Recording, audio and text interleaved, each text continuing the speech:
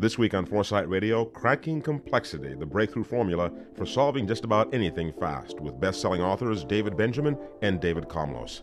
I'm your host, Tom Komlos, and Foresight Radio is brought to you by our good friends at Wasabi Technologies, the leader in the next generation of cloud-based data storage. You can learn more about them at wasabi.com. Here's my conversation with David Benjamin and David Komlos. So David, thanks so much for joining us. The first thing I have to begin with is sort of deconstructing this notion of complexity, which you write about so eloquently in your book, Cracking Complexity. And I love the Marshall Goldsmith quote in the foreword that basically says, look, most leaders treat complex challenges as though they were simple, everyday, complicated tasks. What's the difference? I mean, I think we all use this term complexity and complicated synonymously, but you make the point in the book that the two are not, in fact, the same. Correct. Leaders regularly encounter both complicated challenges and complex challenges, and there is a big difference. Both types of challenges are difficult, but they're very different. Complicated challenges are solved problems. I'll give you some examples. If your car breaks down and you need to fix it, that's a complicated challenge unless you're an expert, unless you're a mechanic. If you're installing a new accounting system or a new performance management system or a new HR system or a new order management system, all of those are examples of complicated challenges. They're linear challenges. They're typically technical challenges, and they may be very difficult to the novice or the person experiencing these for the first time. But the good news is they've been solved many times before. There's lots of experts out there available to you to do for you what they've done for others. They know what success looks like. They have a checklist. They know how to follow the checklist. They know how to apply their gray hair of having been involved with these kinds of challenges before. And the right approach to a complicated challenge is to actually bring in the experts and have them interview a bunch of people to figure out the lay of the land and then apply their solution. Complex challenges are entirely different. These are multidimensional challenges with many moving parts in unpredictable ways, with unpredictable impact on one another. And these are human challenges where it's not just enough to solve the challenge, hard enough on its own, but it's not enough to just solve the challenge. It's imperative to align and mobilize a critical mass of key influencers and stakeholders and doers and decision makers if you are to see sustained execution happen. Figuring out your growth strategy is a complex challenge. Turning around a business unit is a complex challenge. Figuring out your digital strategy, launching a new product and taking it global, figuring out a loss of patent and what you're going to do about it in government, figuring out how to stem the opioid epidemic or how to reform healthcare. These are all examples of complex multidimensional challenges where there are no predetermined solutions. They have to be solved fresh each time and where you need that alignment. And without distinguishing between complicated and complex, leaders are accustomed to using one type of approach, which is strike an internal task force. And if that doesn't work, bring in consultants and have them interview people. It's a very long approach, and it doesn't necessarily lead to the buy-in, alignment, and mobilization that's necessary. So that was David Komlos. Is that right? We're going to try to keep the Davids straight here. Correct. So David Komlos, I want to come back to this in a few minutes because I think you capture the essence of something which is very, very important here. And in every book I read, there are these takeaways that sort of strike me like a hammer on the head. One of the takeaways from what you said, and David Benjamin, give me a comment on this, is that there are certain things you should not outsource, and complexity is one of those things. Did I get that right? Because the complicated stuff, you can find someone to outsource that too. But the complex stuff, you really need to keep in-house. Why is that? And where do we go astray in trying to get the experts to deal with our complex challenges? So when you outsource strategy or growth or an important plan to somebody from the outside of the organization, again, the approach that they would generally take is what's always worked in the past for them on whatever complicated and complex challenges they've worked on, which is to set themselves up as the hub of a hub and spoke model, interviewing people and populating the solution that they understand well. The problem with that model is that the people from within and around your organization who are intimately familiar with what goes on and what is going on with the challenge, they are in conversation with somebody at the hub through interviews, And ultimately, the person at the hub or the group at the hub is going to do the solving.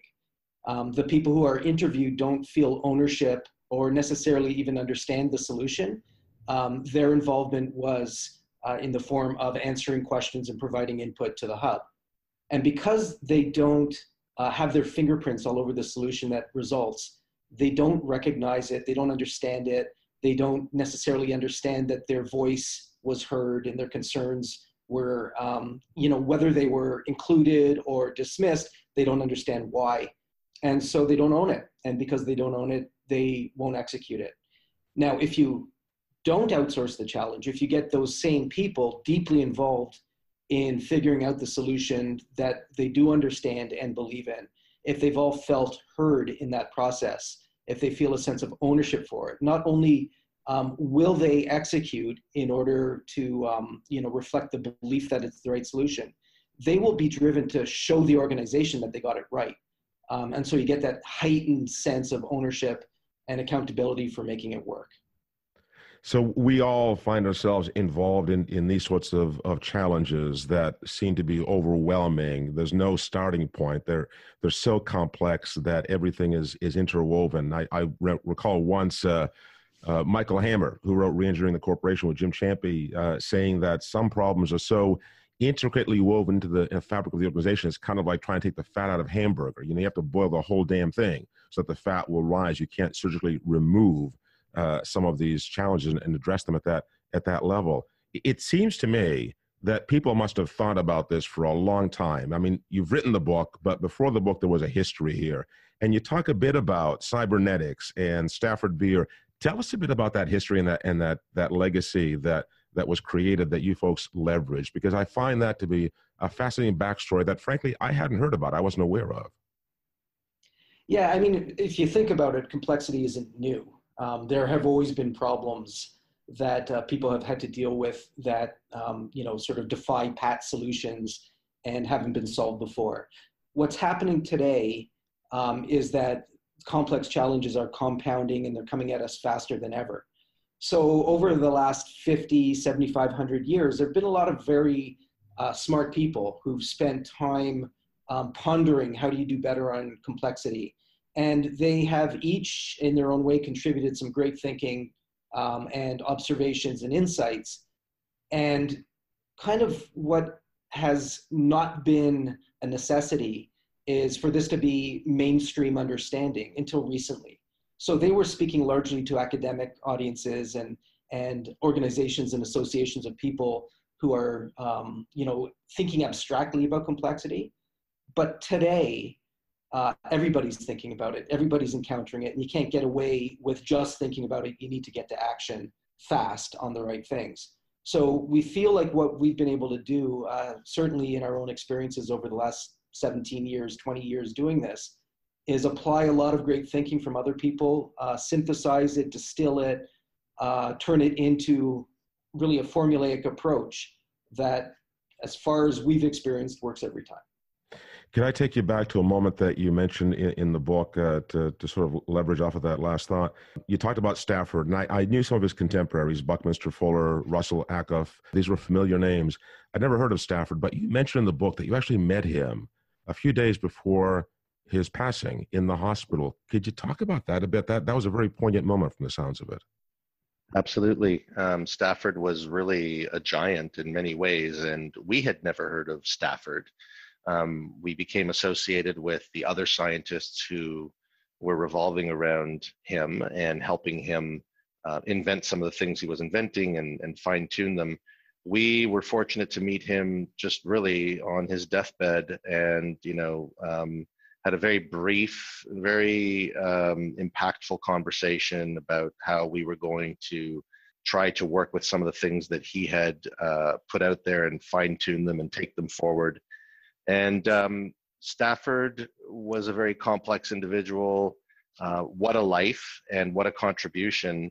Unfortunately, we only got to know him in his last days. And I think, if he had even a sense of what's transpired over the last 20 years, informed by some of his thought and some of his invention, I think he'd be delighted, absolutely delighted. It sounds like one of those passing the baton moments. I get goosebumps just kind of thinking about what that must have been like to talk to him about these subjects that you then carried on and wrote the book on the topic of. There was another figure when you talked about Stafford in the book. A couple of folks came to mind. One was Sir Karl Popper, who one of the philosophers of the last century, who talked about the difference between clock problems and cloud problems. And, he would say that one of the biggest clock problems we ever addressed was putting a man on the moon and bringing home safely to Earth again. And you allude to that in the book. You talk about that as being a very complicated problem, but not necessarily a complex problem. And what Popper told us was that clock problems could be solved. They were mathematical. They were formulaic. They had one solution. Cloud problems, which seem to be complex in your vernacular, are problems that don't have a singular solution. We're constantly sort of chasing after the solution. The context is changing much too rapidly. What's happened contextually in our world that makes complexity and this notion of a cloud problem so much more of an issue than perhaps it had been in the last century or in centuries before? So whereas you could have gotten away with taking linear, thoughtful, progressive steps towards an answer in the past, and maybe spent 6 months to 3 years ultimately figuring out a solution that works and getting down to the task of implementing it. In other words, taking sort of a clock approach to the cloud problems. What's gone on lately is just the acceleration of the pace of change, and also the compounding of all sorts of things that are changing all at once, so that you can no longer afford to figure things out in a linear way, slowly, et cetera. And you see lots of methodologies and approaches that are out there today talking about, experimentation and trying things and fast fail and amplifying what works and stopping what isn't working, and, allowing people to fail in the organization because that's how you make progress. That's all true. And that is all about getting to the speed that is necessary today to deal with cloud problems. What the formula does is really amplify the way that people can be brought together to accelerate the process of figuring out what to try. So you do still have to go slow to go fast. It's not like you can just be trying everything and seeing what happens. You still have to take some time to think that through, but what you can't afford any longer is to go slow in order to go fast. You have to go fast at going slow to go fast. Which is challenging. As human beings, we find that to be enormously challenging. You have this wonderful analogy, by the way, in the book that's kind of stuck with me. You talk about complexity, and you use a analogy of the physical world. And you say, imagine an earthquake and a typhoon and a flood and a hurricane all happen at once. And in the midst of all this chaos, aliens land on the planet. And as though that wasn't enough, we get hit by a meteor. And it kind of gives you this very visceral sense for what it's like to live in today's organizations, in today's social, political, economic chaos. Things are changing so rapidly. And I think to a large degree, we feel as though they're out of control, that we don't have the ability to manage all this chaos, right? And you use this term, which I love, by the way. You had a bunch of things in there that really stuck with me. But this term, engineering serendipity, which sounds like an oxymoron, right? How can we engineer serendipity? And you talk about controlled explosions, and these are wonderful metaphors. But help me ground that. How do I take this chaos, this overwhelming sense of chaos and incomprehensibility of the problem, and even begin to chip away with it with things like engineering serendipity? I think this brings to life even some of the thoughts and writings that you've had on corporate instinct, right? The formula appears to us, at least, as an embodiment of how do you engineer corporate instinct? How do you make it happen on demand, so that you are responding to stimulus at a pace that's both reasonable and at scale in the right way, and being able to sort of institutionalize that as a capability. Engineering serendipity is about not waiting for happy accidents to happen, water cooler conversations and so forth. You bring all the right people into the room. You think through very carefully the challenge that you're faced with. You frame challenges as questions. what do we have to do now and over the next 3 years to double our growth rate? Or what do we have to do now and over the next 90 days to realize the benefits of our merger, or so forth? And then you look at, who are all the right people I need to inform the thinking on this challenge, and who do I need bought in? And when you start looking at the world through this lens of who are all the right players, what's the diversity of talent I need to bring to bear, then you're not waiting for those people to encounter one another in conversation, happenstance, by accident. You're actually proactively tapping into that talent base. But you also say in the book that it's not about brain power, right? It's about engineering thousands of high-speed, high-quality connections, what you were just talking about. When I talk to organizations about solving complex problems, what you term to be complex problems, they typically look for the smartest and the brightest. What are the best practices? And it almost seems as though you're steering us away from that towards a different model of problem solving, which is not the model that we've been trained in classically to use to solve problems. So can you talk about that? How do I begin? If it's not about brain power, what is it about? Where do I begin to chip away at this? Yeah, and it's not that the brightest and best and most experienced people in the organization don't have a role to play in figuring things out and leading execution and influencing others, but it can't be them alone. And so we talk about this notion of requisite variety, which comes from the area of cybernetics from a gentleman named Ross Ashby. I love that, by the way, because, we've all heard that term, and I think most of us have no idea what that term actually means. And I love the fact that you talked about it in the book, and you did so in a very clear and concise way. I now get it. But yeah, talk to us a bit about that, because I thought that was a pretty important point that you made. Yeah, so there's this natural law called the law of requisite variety, which basically says that only variety destroys variety. And so when you're dealing with something that's very high variety in its nature, your only opportunity to deal with it is to bring a matching amount of variety in terms of the people who are going to figure it out. And so when you really think about variety and really stretch your thinking about what that means, it means the best and brightest. It also means the newest into the organization. And it also means people with long tenure. And it also means the cynics. And it also means the people who are going to be tasked with solving or implementing the solution. And those who may not have a direct stake, but have a particular thinking style or personality that's required to help the entire group get to great solutions. And really importantly, it means stretching your thinking beyond the boundaries of your own organization and getting into the ecosystem and bringing in partners and maybe customers and experts in your market, and sometimes even into parallel realities, another industry, for example, where a similar challenge has been solved, and getting that entire group together and tasking them by working directly with each other and not through an intermediary to figure things out. And that becomes a large group, and that requires structure, and that's where the engineering comes in. It's not about sort of hoping something great happens when you have those 43 people in the room together. It's about making sure that something important is going to happen by structuring it, applying discipline, and giving form and architecture to the way they interact. You're reminding me of a conversation I had with a general who taught military doctrine to the Joint Forces some years ago, John Croker, and I asked him a question at the time. This was during the Desert Storm period. I asked him, how do you deal with the uncertainty in a battlefield? And his response just floored me. He said, the only way to deal with uncertainty is to match it with an equal amount of uncertainty. And that kind of plays to what you're talking about. But you know what? That is such a hard thing to wrap your head around. It's not the way we've been trained. And I wonder, when you go to an organization and you help them to understand this notion of complexity and how to deal with complex problems and complex challenges, how do you get them to wrap their head around this? Because it is so different from the way we typically approach problem solving. Is there a methodology here that you have them apply in order to be able to change the way that they approach the problem?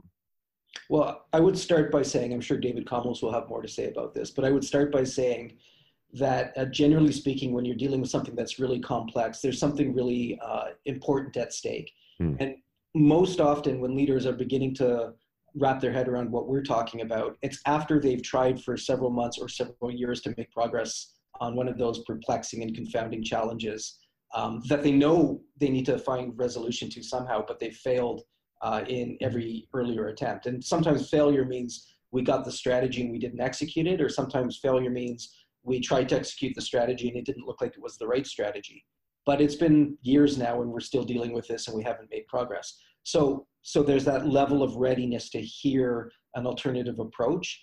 The other nice thing about the formula is that it is significantly faster and significantly less expensive in terms of people's time and the amount of effort and the amount of time you're going to require from people.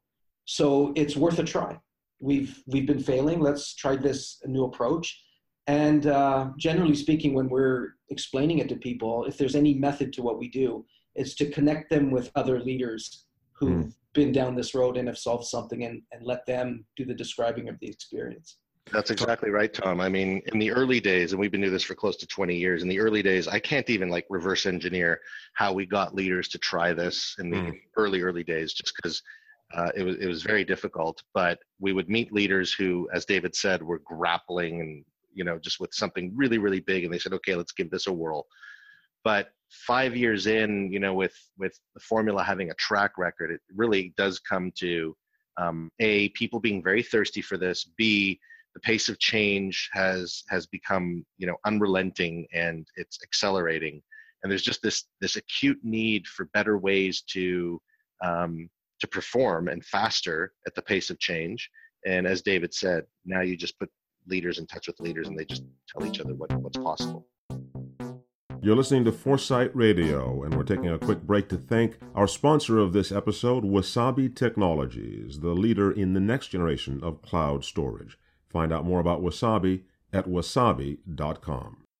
Thinking about moving your data storage to the cloud? Wasabi is enterprise-class cloud storage at 1/5 the price of Amazon S3 and up to 6 times faster, with no fees for egress or API requests. Wasabi's low-cost, high-speed, fully secure storage blows away the competition, including Google and Microsoft. Disruption starts here. Do the math for yourself and start a free trial at wasabi.com. And now, back to my conversation with David Benjamin and David Komlos. So I want to come back to this notion of the complexity formula and the 10 steps that you outline in the book and focus in on a few of the steps that I found especially interesting. But if we back up a little bit and we look at the problem again, one of the dimensions of it that you discuss is this shift from scarcity thinking, which is an era where we manage things, where we built products that were finite and formulaic, to this era of abundance. And we hear a lot about abundance thinking lately, but talk to me about how you apply it within the book. Yeah, I think Clay Shirky said it best when he said, abundance breaks more things than scarcity. Oh, I love that. And we're seeing business models that are built up on a scarcity model, meaning, in the past, if I needed a ride, I had to go through a taxi dispatch that had access to all the different cars that were available, and they were able to thrive. The taxi dispatch was a good business to be in. It had access to supply, and me with demand had to go through an intermediary. The same is true for booking travel, etc. And as you give access to the end user to all the actual abundance that's available, that's been latent, when you activate that and make it available to the end user, it changes industries. The same is true for us in the way we view talent.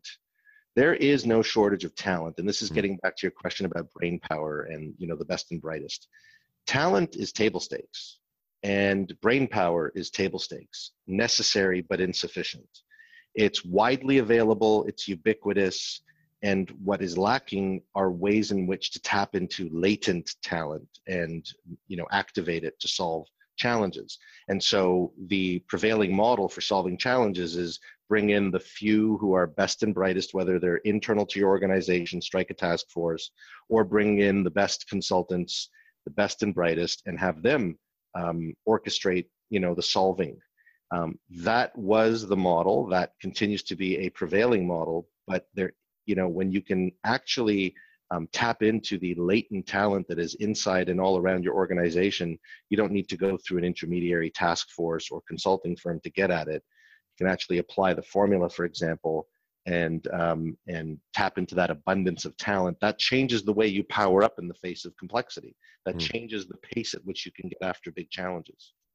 You know, it's funny. I mentioned John Croker earlier, the general who taught doctrine. One of the examples he gave me that I think ties into what you were just saying is that if he put me in a hypothetical Humvee in the middle of a dust storm on the desert, a sandstorm rather, and he said, let's say you're driving at 60 miles an hour and the sandstorm kicks up. What's your instinct? Your instinct is to slow down. And it seems to me, when I look at most organizations, we're so flooded with data and with information and with intelligence and analytics that, frankly, it's slowing us down in many ways. It's not speeding us up. And I have to wonder how much of that is based on the fact that we haven't been trained to deal with the complexity of the world today. I mean, our educational system seems to be failing us when it comes to teaching us the skills we need to deal with these issues. Do you see that as well, or am I off base there? Yeah, I mean, we haven't been trained to think this way or to approach complexity this way. We also tend to train leaders to believe that they are failing as leaders if they can't figure things out, or if they can't see the way forward, if they can't envision the future. And so they need to be retrained to recognize that complexity it's not them. I mean, complexity is bigger than any individual or small group. That law of requisite variety, again, says the only way to deal with it is to get together a large number of people with sufficient variety. So the training is both a barrier in terms of how we've learned to approach these things, and that nobody ever got fired for hiring the big five, those sorts of tenets, and also the fact that we have been trained, in fact, to the contrary of how we have to think about this and how we have to approach this. And the whole notion of leadership and how leadership behaves when facing the really big problems just needs to be re-understood. You've got a great visual, a leadership visual in the book, which I loved, the lion at the desk. Talk to us a bit about that, because I thought that was a very cool way to sort of encapsulate a lot of the challenges that leaders face in taking action on some of these issues. Yeah, so basically we use a metaphor of somebody arriving in their office one morning and finding a ferocious lion sitting on their desk. And, when we're talking in front of audiences or when we're talking to individual leaders, we'll say, what would you do in that case? And of course, everybody says, the moment I see the lion, I've slammed the door and I'm running in the other direction. I love it. That's great. Absolutely. We do that on a daily basis. I think that sort of describes, you walk into your office each day and there's a different lion sitting on your desk. Right. But there's a lot going on in your human nervous system in that split second when you decide to take action. There's the sensing of the fact that there's a lion sitting there. There's the absorbing of the implications of that, and that, this lion is somewhere it shouldn't be, and lions like to eat people. The thinking about what that means and what are my options, the deciding on an option and enacting the one you've chosen. And all of that happens in the blink of an eye because you are one integrated nervous system as a human being. And so when you think about, that metaphorical lion in terms of other challenges facing organizations, and you think of the organization as the entity that's encountering the lion, there's a nervous system, but it's fragmented. It's distributed across many siloed functions and siloed business units. The absorbers aren't necessarily in direct contact with the thinkers. And so there's this linear process of needing to process, first of all, recognize that there's a lion, process what that means, think through options, decide on one, and then bring the action plan to a wholly different group to do something about it. That is slow, that is ineffective, and you really need to instead think about those functions, sensing, absorbing, thinking, deciding, and acting, as being one effort that with all of those different people who participate in those roles within whatever the context of the challenge is, getting them all together to just resolve things fast and get to action after they've figured things out together. Are you guys familiar with the ODA loop and the process that details? Observe, orient, decide, and act. It's been used in military aviation for some time. It sounds very similar to what you just described. Yeah, and a lot of the time, from my understanding, ODA is in the context of a pilot flying and encountering stimulus that has to, right, that he or she has to respond to. the difference between that and complexity and ODA that's, relevant to complexity is that ODA has to be done in the context of many individuals all together, all at once. So, a pilot can be faced with a threat or an opportunity and, observe it very clearly and decide very quickly what to do about it. A organization, no single individual can observe exactly what's going on, whether it's a threat or an opportunity. No single individual can think through all the implications and come up with a solution that all of a sudden the organization is going to, execute in a unified manner.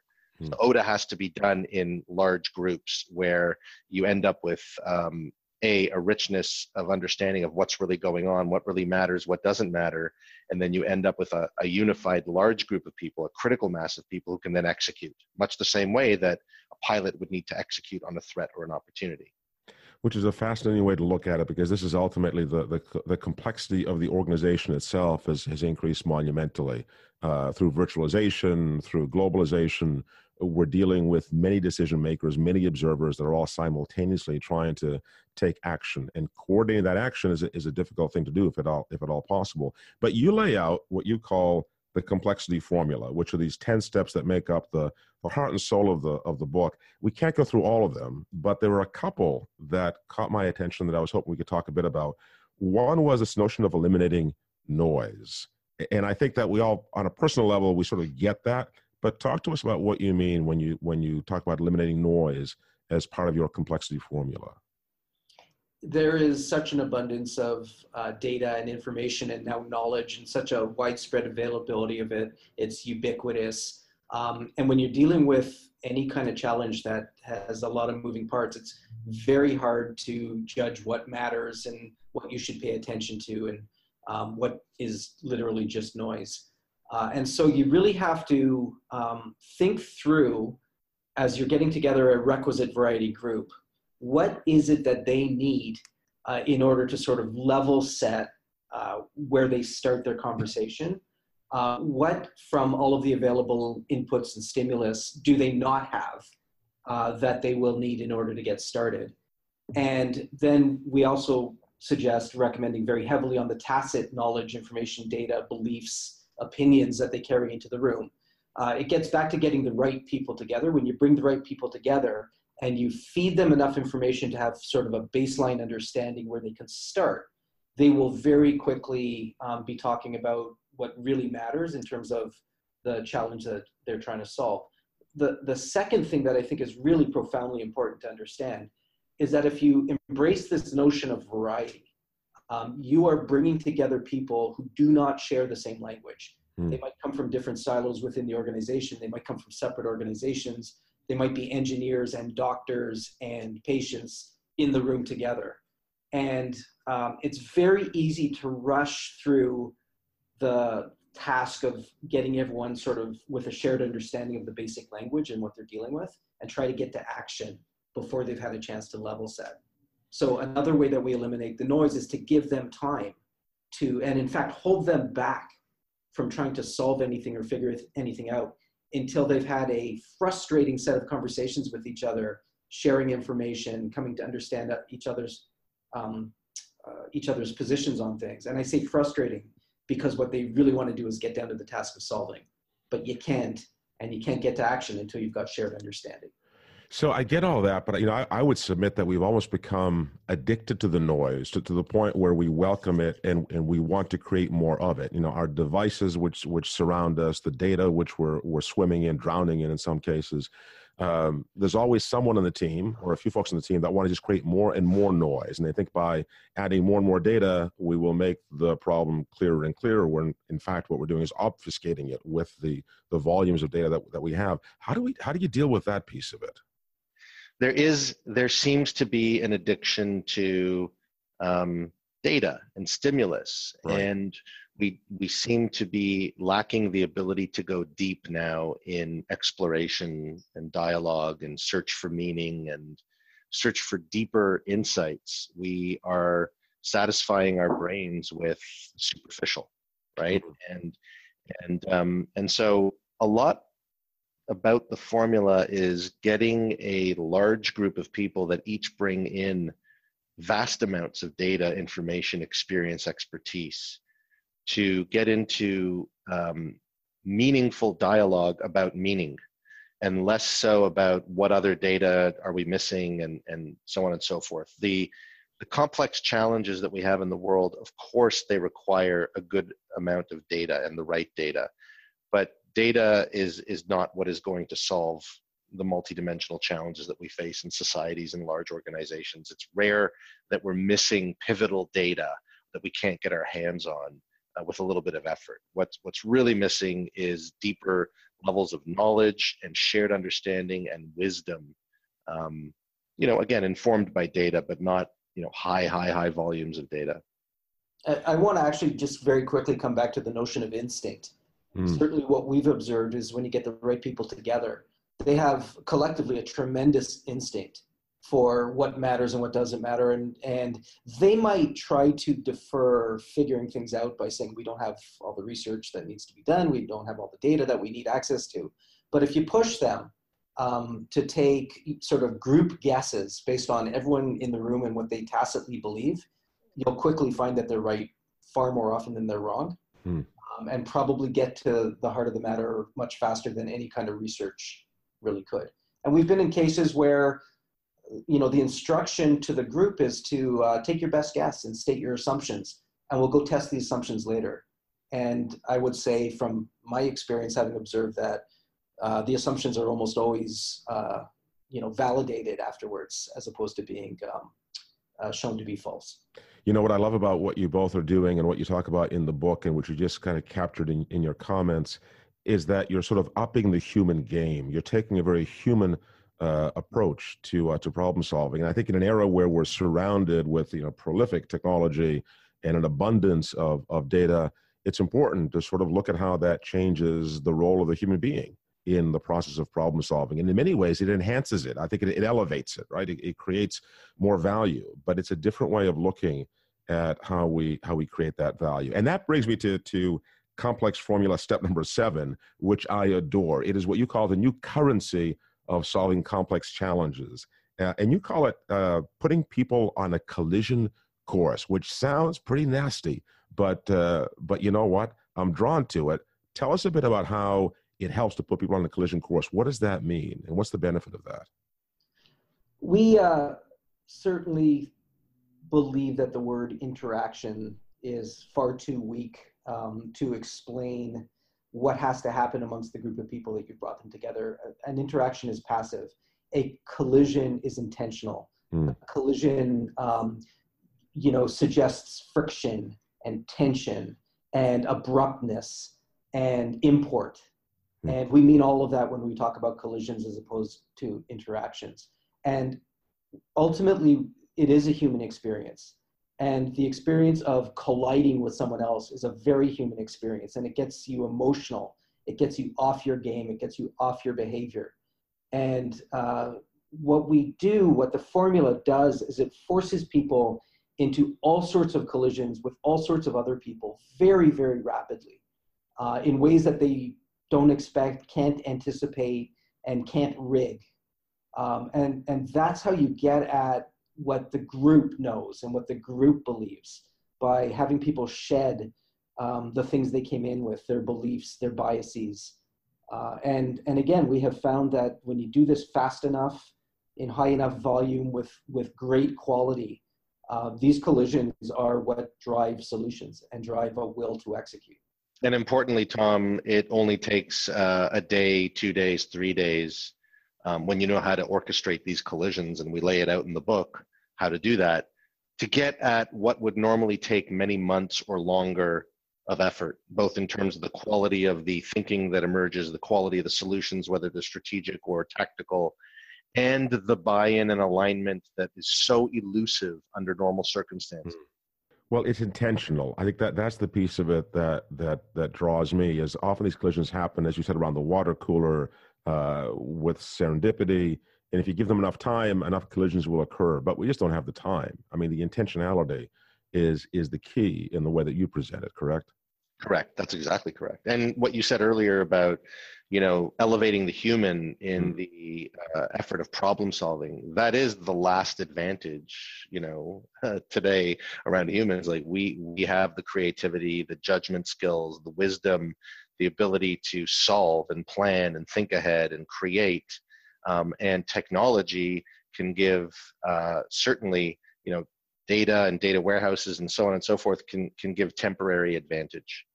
Well, it's a very hopeful book in that respect, because I think what you're doing is you're opening up a door or a window, whatever metaphor you want to use, into a different way of thinking about the value that we create as human beings, especially in a time when we feel so overwhelmed by the technology and the data. And I think that to me is a very hopeful message. Can I ask you questions as authors, not as consultants, but as authors? Whenever authors write a book, and you've done a marvelous job with Cracking Complexity, it takes a life of its own on, and there are these aha moments when someone comes back to you after they've read the book, and they say something to you which really takes you by surprise. It wasn't how you had intended the book, perhaps, or it may have been an aspiration of the book, but it always is wonderful to hear people sort of interpret the book through their own lens. What are some of the aha moments that you've had so far? I know the book is relatively new, but there must be some of those that you've already experienced. What were they like? What were they? As we set out to write this, we were writing a 10-step formula whose individual steps together produce amazing results by the end of its application. What has shocked me in a great way is, first of all, realizing, having written it all down, just how valuable the individual steps are and how applicable they are on their own. So if you do nothing but sort of apply step 2, which is about expressing your complexity as a challenge, you're going to be far better at getting started on things than you are today, or framing meetings in ways that are interesting and compelling to people. And so that was sort of the observation as we finished the book, as we started to talk to people. That's the experience I'm hearing a lot about from people who, may not be facing massive complexities, but they know that their organization does, and they see things in the book and the individual steps that if we just started doing that, if we just started having critics in meetings whose one job is to listen to people and then offer a challenge to the group during a couple of intermittent moments during the meeting, we're going to have better meetings. And I love that. And I want to start applying that. That's been my surprise. David, I don't know if you have something different to answer. Yeah, David Komlos, what about you? What were your aha moments? I've had a few people say that David looks better in the picture and the inside flap of the book. I'm not surprised by that. That was an aha moment. That was definitely an aha moment. I share David's aha moment, which is, he said it very well. The aggregate of the formula is just this power tool in solving big challenges in all manner of organization, all manner of mandate, and yet people find meaningful value in the individual steps in the formula, even when they're disconnected from all the other steps. You've done a wonderful job. I think you've captured the essence of the present moment that we inhabit, which, again, is one that I think in many ways frightens us because we don't have the tools to deal with it. And you've created, I think, in Cracking Complexity, a toolkit that helps us to navigate a very difficult, uncertain, and complex future. David Komlos, David Benjamin, thank you both so much for joining us on Foresight Radio today. Thank you so much for having us. Yeah.